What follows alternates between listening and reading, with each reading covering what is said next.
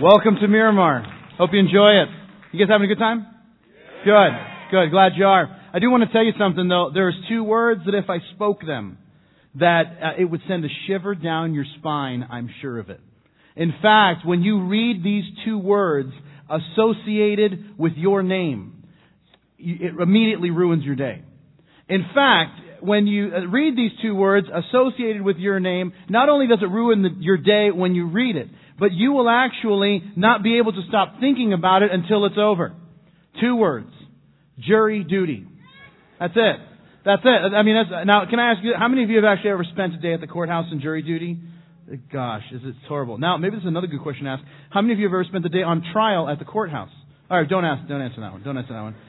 Ladies are holding their purses so much more tighter now. But here's the thing, is that there aren't too many days that I wished I was an illegal alien. But man, the day that I get the jury duty notice is one of them. I'm like, I wish I were here illegally when I read that. But here's the thing, is that, now here's the part that bothers me, is that my wife and I have been married for 13 years. We've known each other now for almost, in December it'll be 18 years since we've met. And I've been picked several times. She's been picked once.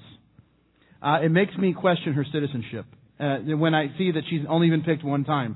And the part that really bugs me is that the day that she got picked, out of all these years that she could have been picked, she finally gets picked and she goes there, and it's the day of a judges conference. There's no judges there, so there's no trial, so they sent everybody home. I was so mad.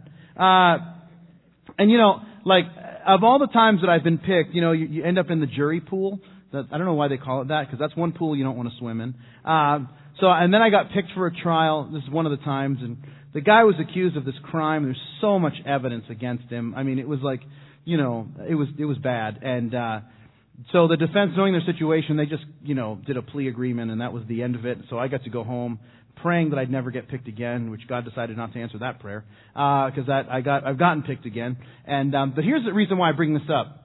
Is because every time I'm in that situation or someone tells me that they're going to jury duty, and by the way, this is what you're thinking and what I'm thinking every time someone tells you, oh, hey, I got to go to jury duty tomorrow, you're like, oh, man, I'm sorry to hear that. But here's what you're secretly thinking. I'm so glad it's you and not me. But anyway, but this is the thing, is that I've always thought this, and that is have you ever wondered, if there was evidence without you ever even having to speak, would there be evidence that God is working in your life? If someone was just trying to collect some evidence to build the case against you, that I'm going to put this person in jail. Why? Because he's a Christian. Would there be enough evidence to actually show that God is working in your life or not? To show that maybe God is that you're growing in your faith and that those around you can see the work that God is doing. And here's the thing about it, is just, there's this counterintuitive idea, and here's what it is. It's that salvation is a spiritual occurrence. I think you'd agree, right? In that when Jesus comes into someone's life, if you're a Christian here, when Jesus came into your life, here's what happened, is that you prayed to receive Christ, you believed the gospel, that Jesus died for you, that He was buried, that He rose again, and that through your faith in Him, that He would forgive all of your sins, and that you'd have a place in His kingdom, and you could begin eternal life right now in Him. That's really good news. But here's the thing. Nobody can actually see that. There's no stripe going down someone's back that says they're a Christian, or no stripe if they're not a Christian. In fact, it's a spiritual occurrence. So the question is, you can't really tell that someone is a Christian by the way that they look. But here's the thing that's interesting, is that we try to do it, right? We try to put Christian fish on the back of our car, because we want people to know that we're driving a Christian car. It's not just a regular car. It's a Christian car. And I personally don't put a fish on the back of my car, because I don't want to, make God look bad with my driving. But honestly, here's the thing, and it's just weird, because you see the fish on somebody's car and you're kind of expecting, I don't know, just godly driving, whatever that looks like. But, recently I was driving to the office, and, apparently I wasn't driving fast enough, and so the guy comes around, right, and he he comes around. I think we've all done this at some point. But you come around, well, not this one part, but you come around and then you kind of like, you go to the other lane and then you come back into the lane like rough, like, yeah, I was behind you, but anyway. So you kind of do that. Well, anyway, so as he's going by, he just shows me one of his fingers as he's going by, which is kind of weird. And, but then as he was driving by, I saw the fish on the back of his car, which is even more interesting. But as I was thinking about it, I think he was trying to show me like, hey, there's just one way through Jesus, one way. I'm pretty sure that's what he was talking about. It wasn't this finger, by the way. But anyway, but here's the thing: is that this is the odd part. Is that it's not what you wear, it's not what's on your bumper that means that you're a believer. Instead, it's something internally where God is working in your life. It's internally where God saves you. But then here's what happens: the externals begin to change. And that's the part that's so amazing. The salvation that God works into you, now He begins to work out through your actions and your attitudes and your speech and all of these things and your compassion. And that's why Jesus would say it this way. If you have your notes, have you grab the pen that we gave you, your Bibles and all that stuff, because you're going to need it. But here's what He says in the Gospel of John, chapter 3. It says, Jesus answered, I tell you the truth, no one can enter the kingdom of God unless he's born of water and the Spirit. Flesh gives birth to flesh, and Spirit gives birth to spirit, and you should not be surprised at my saying, you must be born again. The wind blows wherever it pleases, and you heard its sound, but you cannot tell where it comes from or where it goes. And so it is with everyone who's born of the Spirit. And so in the same way, you can't see the wind, but you can see the effects of the wind. And in the same way, you can't see if somebody's a believer or not, because not based on how they look, but it's, once again, you can tell through the effects of what happens and through their actions and through their speech and through all of that. And that's the very issue that the Apostle Paul is going to bring up in this section of Ephesians that we're looking at. Now, if you haven't been with us, we've been working our way through the book of Ephesians in a series that we're calling Rethink. And what we've been saying is this, is if you change your thinking, you change your life. Because you've never made a decision you've never changed your actions in your life without first making a conscious decision to change your actions. And so what we've been saying is throughout the book of Ephesians is that if you start thinking a different way, you will start acting a different way. And this is where this whole rethink process begins. But the Apostle Paul is writing to a group of believers in the city of Ephesus, in this church. And what he's telling them is, in the first 3 chapters, he's telling them all that God has done for them. All of these riches that we have in Christ, in our relationship with Him. But then he begins to talk in chapter 4 very, very practically about what our response should be to the gospel. And that is like, this is all that God has done for us, but now how does that translate into daily life? How does it translate into daily living? And then he starts talking about how a believer who is seeking God and pursuing holiness and all these things, how they should act. Because once again, godliness is what God is seeking in your life and in mine. And that's what the Apostle Peter would write in 2 Peter chapter 1. It's in your notes. He says, as we know Jesus better, His divine power gives us everything we need for living a godly life. And He has called us to receive His own glory and goodness. Now, before we go any further, let me do this, and let me give you a definition of godliness.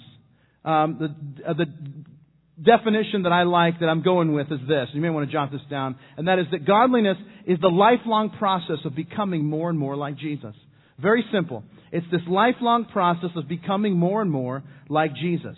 That it's making our habits, our words, our practices, our lifestyle, the practices, words, and lifestyle of Jesus, and matching them as closely as possible. And so what Paul does in light of this truth, is that he says he wants to give us these 3 markers of what does it mean that we're growing in godliness in our lives. And here's where we begin in chapter 5 and verse 1. He says, therefore be imitators of God as dear children, and walk in love as Christ also has loved us and given us Himself for us, an offering and a sacrifice to God for a sweet-smelling aroma. But fornication and all uncleanness or covetousness, let it not even be named among you, as is fitting for saints. And neither filthiness, nor coarse foolish talking, nor coarse jesting, which are not fitting, but rather giving of thanks. For this you know, that nor fornicator, unclean person, nor covetous man who is an idolater, has any inheritance in the kingdom of Christ and God. And let no one deceive you with empty words, for because of these things the wrath of God comes upon the sons of disobedience. Therefore, do not be partakers with them. Now, if you pause there and give me your attention, here's the first thing that I want to show you when we talk about what godliness is. The first is this, is that godliness is imitating God, not emulating culture. Let me say it again. It's that godliness is imitating God, not emulating culture. Now, my daughter loves the movie Kung Fu Panda. Loves the movie Kung Fu Panda. In fact, she loves Kung Fu Panda so much, we can't let her watch Kung Fu Panda anymore.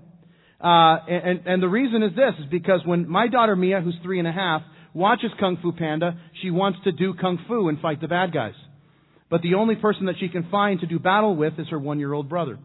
And so she'll basically start karate chopping him and doing all this crazy stuff to him. And he is just now starting to walk, so he can't actually run away fast enough from her karate chopping, body slamming, and, anything else that she sees in the movie. So I decided to do this experiment that every time she wanted to watch Kung Fu Panda, I would say no, but instead we can watch the Care Bears. And by the way, if you didn't know, the Care Bears are back. And they are coming on strong. I mean, they're back. And they're back. And so I was fairly confident that there was no blood in the Care Bears, and so that it would actually work. Even though I did see this picture recently, which concerned me. These are actually called the I Don't Care Bears. But we're going to keep her away from them and just stick with the regular Care Bears. And we get into it. We get into the Care Bears. We sing the Care Bears theme song. We are Care Bears. We do the whole thing. But here's the thing this is the thing that was so fascinating to me, is that so we're sitting on our bed, and it's me and Mia and my son Alexander, and we're all watching the Care Bears, and I'm trying to see what's going to happen, right?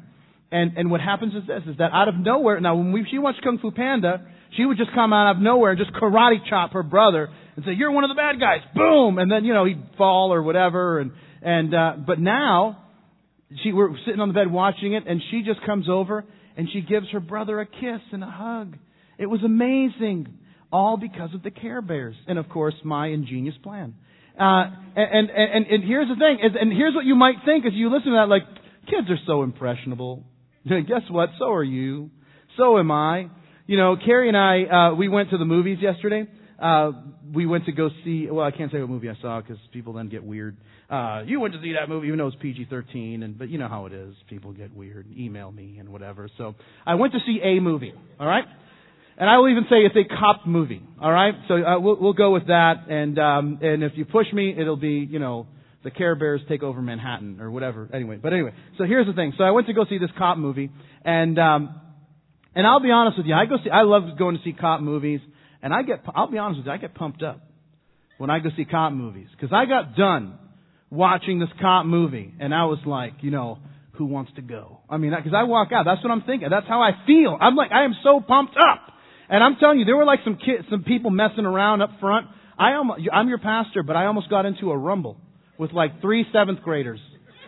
Yeah, and I was ready to, I'm pretty sure I could have taken at least 2 of them. But here's the thing, and you don't realize it, but I'm telling you, you're driving in a car, right? And you're driving, 2 guys are going to lunch, right? They work together. They're going to lunch, and if they turn on the radio and they hear Eye of the Tiger by Survivor, right? Theme song for Rocky III, they will turn into 2 different people.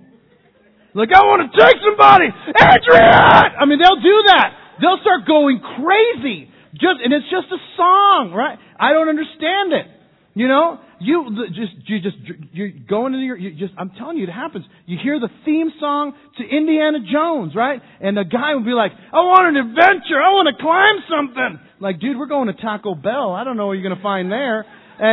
But it's just the weirdest thing. It's just the weirdest thing that happens that we get influenced by these things. And here's the thing, is that we imitate what influences us. And whether we realize it or not, we imitate what influences us. And here's the thing that Paul says. He says, listen, be imitators of God. Whatever it is that you read in God's Word and you see God doing, listen, you do that. You read the words of Jesus and what happened in the Gospels, and listen, you do that. And that's the very thing that happens, because here's the thing. He says, if you don't find yourself as an imitator of God, by default, you will be an emulator of culture. And what is it that culture will offer to us? This is what he says in verses 3 through 7. He says this, but fornication, uncleanness, or covetousness, let that not even be named among you.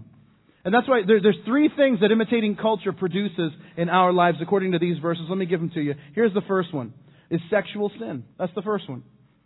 And Paul includes a whole pile of things in here, but we're going to but the first thing he says is fornication, uncleanness, all of this. And just because I know this is not a term that we use all the time, but here's the deal. Fornication is any sex outside of marriage. It's the Greek word porneia, which is where we get our word pornography. And here's the thing that happens. This is the important thing about when it comes to emulating culture. Culture will talk to us, and there's so many of you here that are single adults. It's so important for you to know. Is that what culture is just, the message that culture is constantly sending us is that sex is just an act. That's it. It's just an act. It's something that happens at a particular place, at a particular time, with two particular people, but it's not that big of a deal. But here's the thing. Now, that's what culture is selling. Now, let me tell you what the Bible teaches. Now, here's what the Bible says in 1 Corinthians 6. He says, don't you realize that your bodies are actually parts of Christ? Should a man take his body, which is part of Christ, and join it to a prostitute? Never. And don't you realize that if a man joins himself to a prostitute, he becomes one with her? For the Scriptures say the two are united as one. But the person who is joined to the Lord is one spirit with Him, so run from sexual sin. No other sin so clearly affects the body as this one does. For sexual immorality is a sin against your own body. And don't you realize that your body is the temple of the Holy Spirit who lives in you and was given to you by God? You do not belong to yourself, for God bought you with such a high price, so you must honor God with your body. Now here's the thing. Listen, sex is not just the act that culture says it is. It's giving yourself wholly and fully to another person. It's making yourself one with another person according to these verses. But once again, that's not what culture sells. Culture sells it's just an act. It's not a big deal. It doesn't really matter. But here's the thing, is on the other side of all of these encounters, here's what a person realizes, is that when I become one with someone, I leave a piece of myself behind, and then you want to get married, and here's what takes place, is that there's all these pieces of yourself left, and what you want to give to this other person that you fall in love with and want to spend the rest of your life with are just scraps. And that's why Paul is saying, listen, you don't want to do that. You don't want to do that. You want to find yourself being imitating God, imitating His holiness and His goodness and His love. So that when you actually walk down the aisle and profess your love before God and before your family, before your friends, you realize that you're giving yourself wholly and fully to this other person. And that's the thing that's so important. Here's the second one that he says. That's verse 3. Look at verse 4. He says, neither filthiness, nor foolish talking, nor coarse jesting, which are not fitting, but rather giving of thanks. So the first is this is what culture offers us. It offers a sexual sin. The other is this, is filthy speech. Now, we tend to think that words are just words and they don't really mean anything. But here's the deal, is that words actually reveal what's in your heart. Jesus would say these words in Matthew chapter 12, for out of the overflow of the heart, the mouth speaks. And by the way, that word for foolish talking is the Greek word moros, which is where we get our word moron. So here's what he says. He says, listen, no moronic talking. You know, and here's the deal, is that, now what exactly is moronic talking? Here's, I think, what part of it is for sure, is what culture does, and that is, it will take terms to lighten up whatever it is that, so God says don't do something, and so what it'll do is kind of change the term a little bit to make it somewhat more palatable. When I was a kid, which was like 80 years ago, when I was a kid, here's the thing, and you don't use this term anymore, but when I was a kid, here's what happened. When there were two people who weren't married, who, decided to live in the same place, when I was a kid, it was called living in sin. Now, that sounds like, some of you here are like, what? I can't believe it's even called that. But we changed it. Now it's just called living together. Because living together, that sounds fun. Living in sin, that doesn't sound like it's a good thing to do. But living together, that sounds fun. Like play Parcheesi and stuff. But see, living in sin, that doesn't sound good. But see, once again, it's the same thing. We just change the name, and make it seem like it's okay, right? Here's the other thing. It used to be called, when you borrowed money against your house, it was called a second mortgage. That's what it used to be called. But now, who in the world would ever want a second mortgage? That sounds horrible. But now we call it a HELOC, a home equity line of credit, right? HELOC. By the way, I would encourage you to stay away from anything that has hell in the title. But here's the thing. But so he says, But, so this is the thing that's so interesting to me, is that, if you say, would you like, because you're having such a good time with the first mortgage, right? Because we're all having a good time with the first one. Would you like a second bonus mortgage? No way. I will avoid that like swine flu. And yet here's what happens. You say, but a home equity line of credit sounds delightful. But do you realize that it's exactly the same thing? You're like, no, it's not. Well, what's different? The spelling. That's it. That's the only thing. But it's like, it's just, no. It's totally different because you see, it's just like a mortgage except you pay, but then you pay, maybe it is the same thing. Yes, it's the same thing. But we just changed the terms to make it like it's not really that big of a deal, And this is just a weird thing that happens in culture. We just change the term like it's not a big a deal, and we just take it on. And say, maybe it isn't. I see. This is another one, and it's the weirdest thing because we don't even think about it anymore because we've been like blasted with this one so much. Last vacation that my family went on, we went to Naples for a few days, and so we're staying in this hotel. And you ever do this, stay in a hotel, and you turn on the TV, and it always goes to this default TV, like, welcome to such and such hotel, where we have the greatest stuff to offer, and then it tells you, let me tell you about all the different channels that this TV has. And of course, it never has the channel you actually want, but it has all these different channels. And then it tells you about all this, and then it says, because we've got weather, news, sports, this and that. And then it'll say this, mature. The mature channel. Now we know what the mature channel is. But what should the mature channel possibly be? What should a channel for mature people be talking about? Oh, you turn on the mature channel. Honey, what are you doing? Oh, I'm watching a philosophy debate on the mature channel. Oh, I'm watching the mature channel as we're seeing two people talk about the socioeconomic needs of the people of Chechnya. But that's not what the mature channel has, is it? The mature channel has a girl in a bikini, and she opens the door, and the pizza delivery guy's there, except he's naked. And it's like, right, that's the mature. And now, mind you, how did that actually become mature? Shouldn't that be the immature channel? Because every pizza delivery person who's ever come to my house has always been fully clothed. But how does that actually go from being like what mature should be to being something else? Because I'm pretty sure that we wouldn't call that mature, right? I'm pretty sure we wouldn't. Because if a pizza delivery guy showed up in your house and he wasn't wearing any clothes, like, what are you doing? He says, what are you talking about? I'm mature. Like, you're not mature, you're nude. There's a difference. And I'm telling you, it's just the weirdest thing that we just changed the terms. And so here's another one. This is what he says, and we'll move on from there because I just want to. Oh boy. Okay. It's getting away from me. But then he says this. He says, where am I? What am I teaching?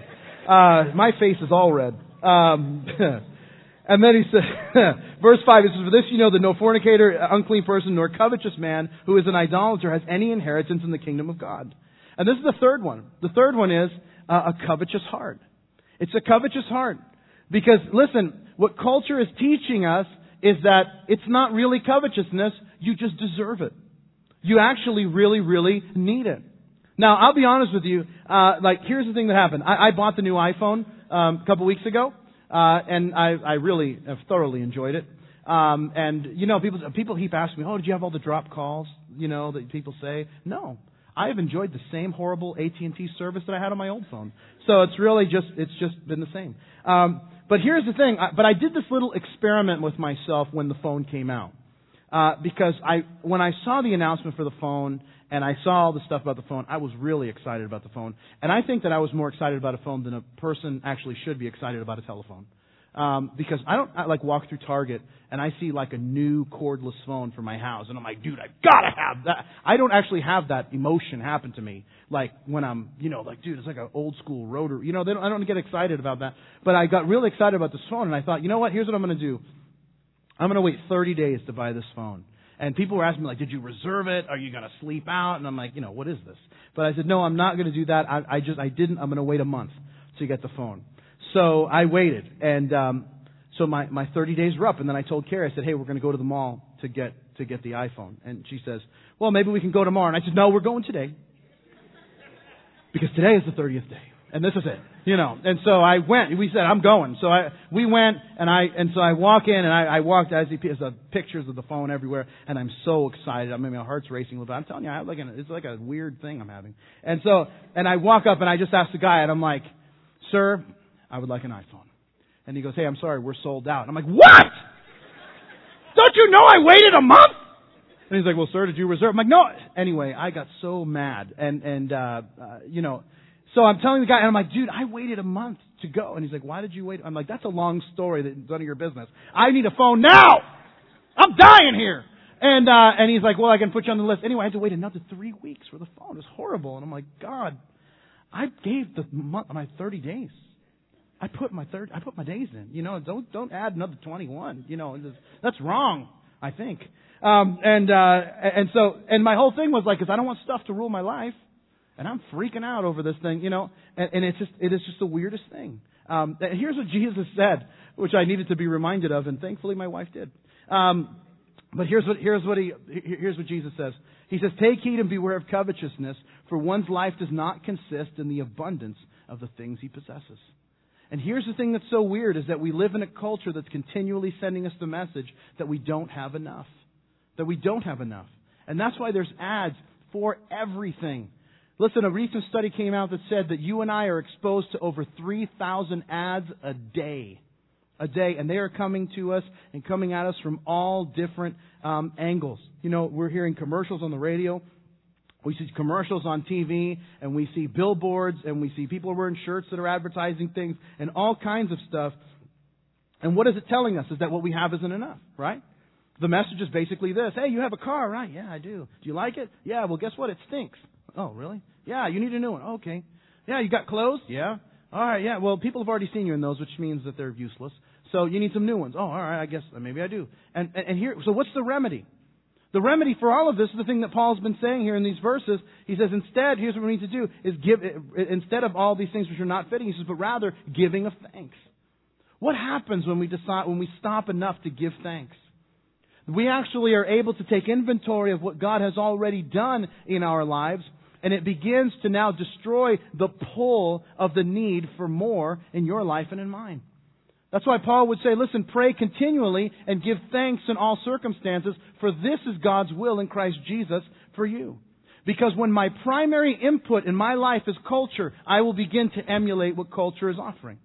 But when the primary input for my life is God, here's what will happen over the course of time. I will begin to imitate Him. You and I will begin to imitate Him, and the result will be a godlier life that we're living.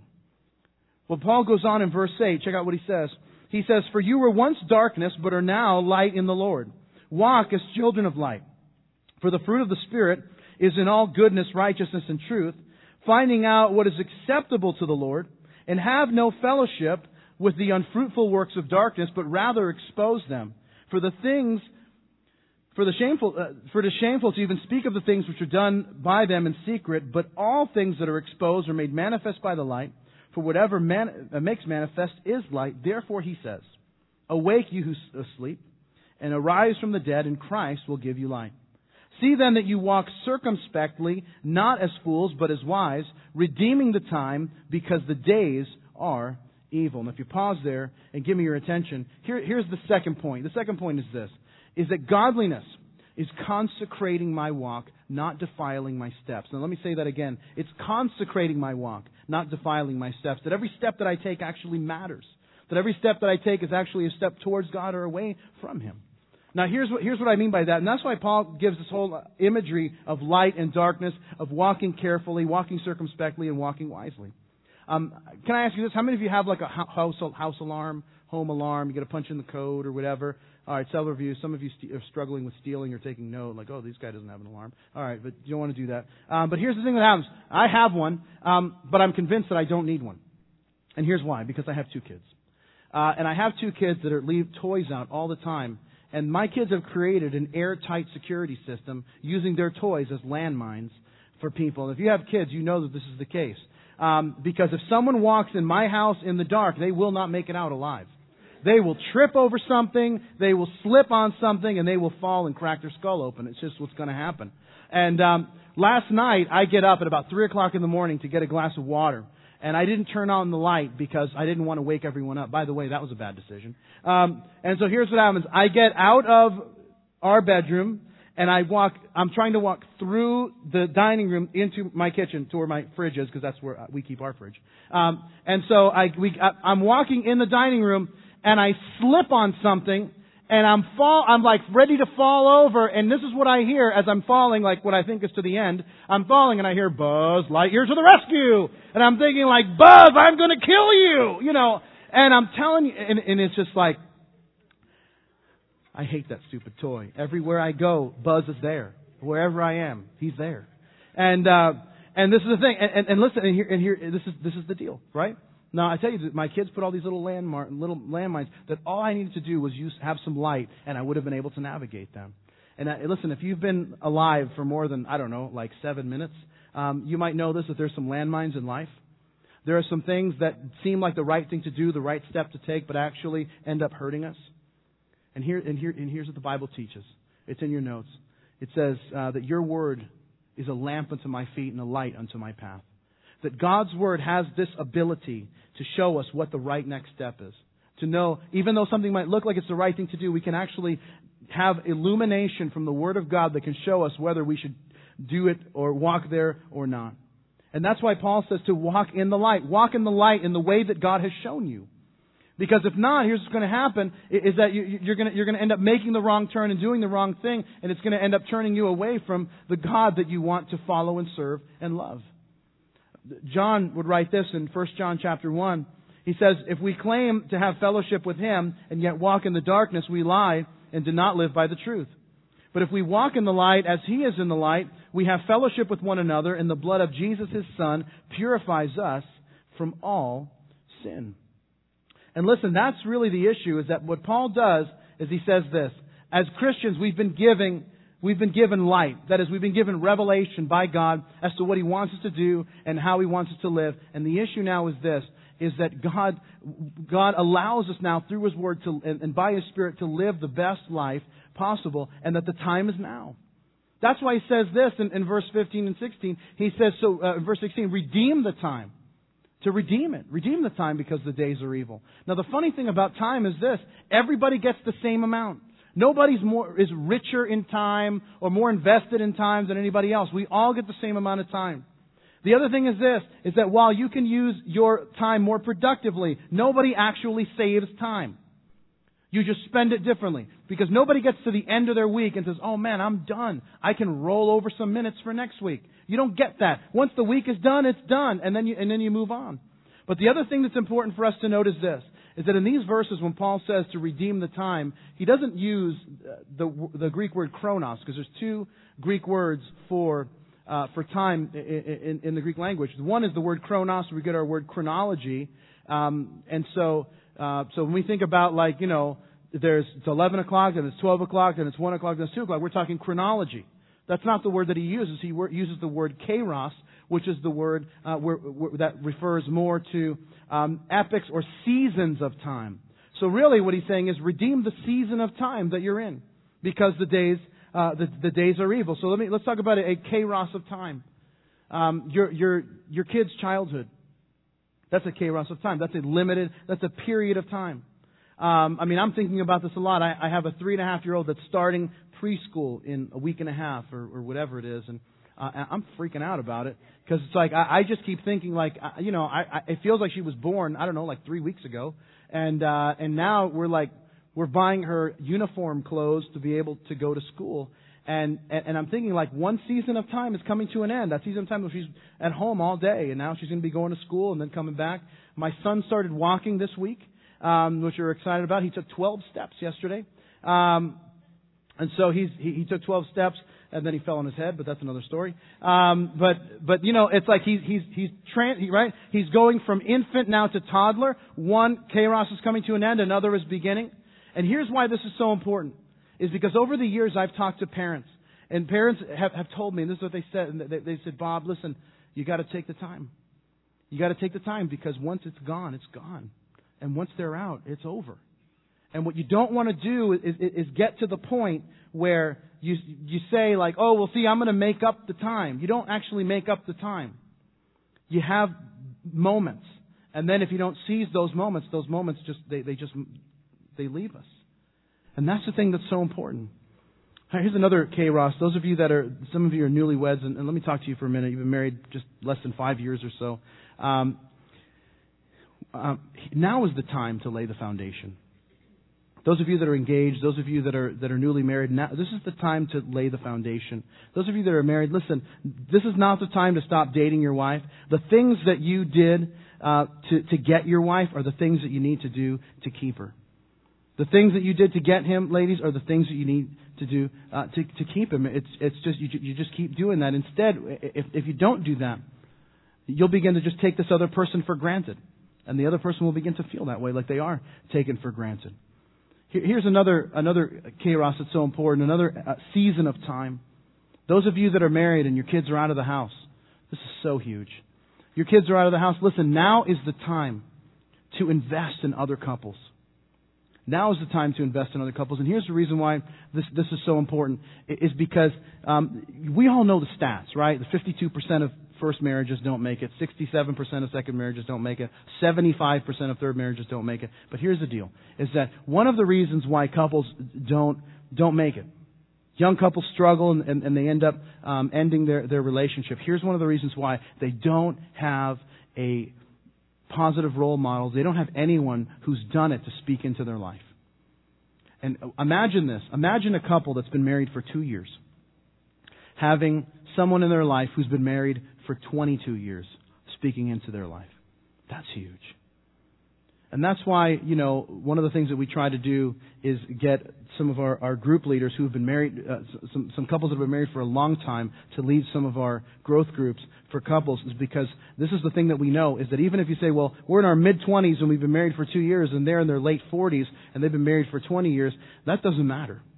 Because they have some wisdom to share and you have some wisdom to hear. And that's the thing that's going to keep you from making a whole host of mistakes. Singles, let me talk to you for a minute. Another season of time. So important. I tell married couples, when I teach stuff on marriage, I tell married couples this. I say, get home early. I tell singles this, stay out late. Now you say, why in the world would you tell couples to stay out late, or singles to stay out late? And here's what I mean. Don't stay out late for the purposes of sin. Instead, stay out late for the purposes of service. We had a group just get back from a missions trip to New England where they're assisting a church plant that we're supporting and helping get going. And most of the group that went was a group of single adults. And I was so thrilled about it, because here's the thing. How many of you, can I ask this, do you have like little kids at home? Can I ask that? All right. A lot of you, a lot of the 10 o'clock crowd was. Here's the deal, is that when you are, my wife and I, we went out yesterday, and it was like an act of Congress to get us out of the house, with 2 kids, because you're trying to get to, right, we got to get, okay, Carrie, did you call the babysitter? Okay, we called the babysitter. Okay, we got to get ready. All right, she's coming over, so what do we got to do? All right, did he poop? Did she pee? Did she do all this stuff? And we're trying to get this, is she dressed? What's happening here? Did they eat? All of this, right? And this is like a normal thing, and this is, all of this happens, and you're just trying to go to Publix, right? All of this crazy stuff. Do you have diapers? Do you have this? Do we have some kind of paste? Because we're always talking about the paste if they go to the bathroom. They got to have the paste. Do they have the paste? I don't know. I have this other paste. That's not the right paste. Get the other paste. And so we got all this stuff, right? It's just crazy. And all of this is like, so what are we doing? We're just going across the street. I'm like, forget it. Let's not even go. I'm exhausted. And this is the thing, right? You know what singles have to do to go somewhere? Listen, they just have to dress themselves. That's it. That's all you got to do is dress yourself. And you're doing okay with it, right? I see you. And here's the thing, and this is the deal, is that now is the time. Now is the time to be able to do all this stuff, because listen, later on you may not be able to. And I don't have time to go in. If you're single, listen, you need to read 1 Corinthians 7, and because it's basically the very thing that I'm saying to you. But here's the thing. Now is the time to be able to do some of the things and serve in some of the ways that later on will be not impossible, but much more difficult for you to do. And I can promise you in this that you will never regret giving your best effort and energy in this season of your life to serve the Lord. Well, let me give you the last part. This is verse 17. Here's what he says. He says, therefore, do not be unwise, but understand what the will of the Lord is. And do not be drunk with wine, in which is dissipation, but be filled with the Spirit. speaking to one another in psalms and hymns and spiritual songs, singing and making melody in your heart to the Lord, giving thanks always for all things to God the Father in the name of our Lord Jesus Christ, submitting to one another in the fear of God. Now, if you pause there and give me your attention, here's the last one. Is that godliness is submitting to the Spirit, not complying with your flesh. It's submitting to the Spirit, not complying with your flesh. Everyone is full of something, right? You ever talk to somebody who's like completely full of themselves?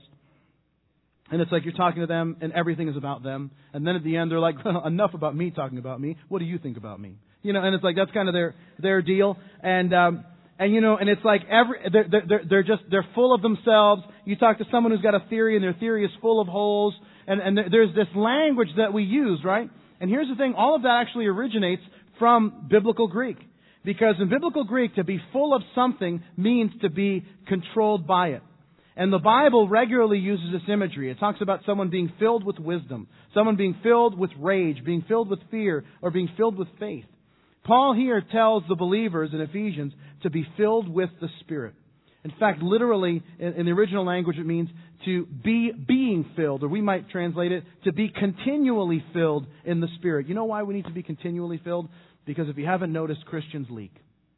We leak. We're not filled with the Spirit once and then we're like, woo, you know, I'm on 10. No, instead what happens is this. We're filled and then we like kind of get a little, you know, drained a bit and then we got to be filled with the Spirit once again.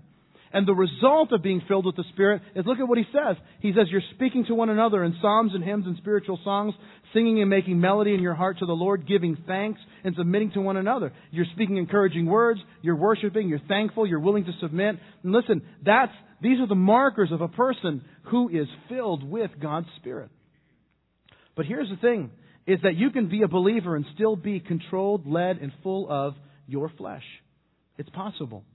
That is, be controlled by your flesh and your fleshly desires. Listen to what Paul would write in 1 Corinthians 3. He says, and I, brethren, could not speak to you as spiritual people, but as to carnal, as to babes in Christ. I fed you with milk and not with solid food. For until now you were not able to receive it, but even now you are still not able, for you are carnal. Listen, godliness is about becoming more like Jesus, and being filled with the Spirit is how we walk in His love and follow Him. You say, well, how can a person be filled with the Spirit? Ask Him to fill you. And then walk the way He wants you to walk. And it's just simply read the Word of God. What does it tell you to do? If it tells me to do this, then just do it. And you'll see that the Spirit begins to lead your life and direct your life. Because, my friends, now is the time. Now is the time.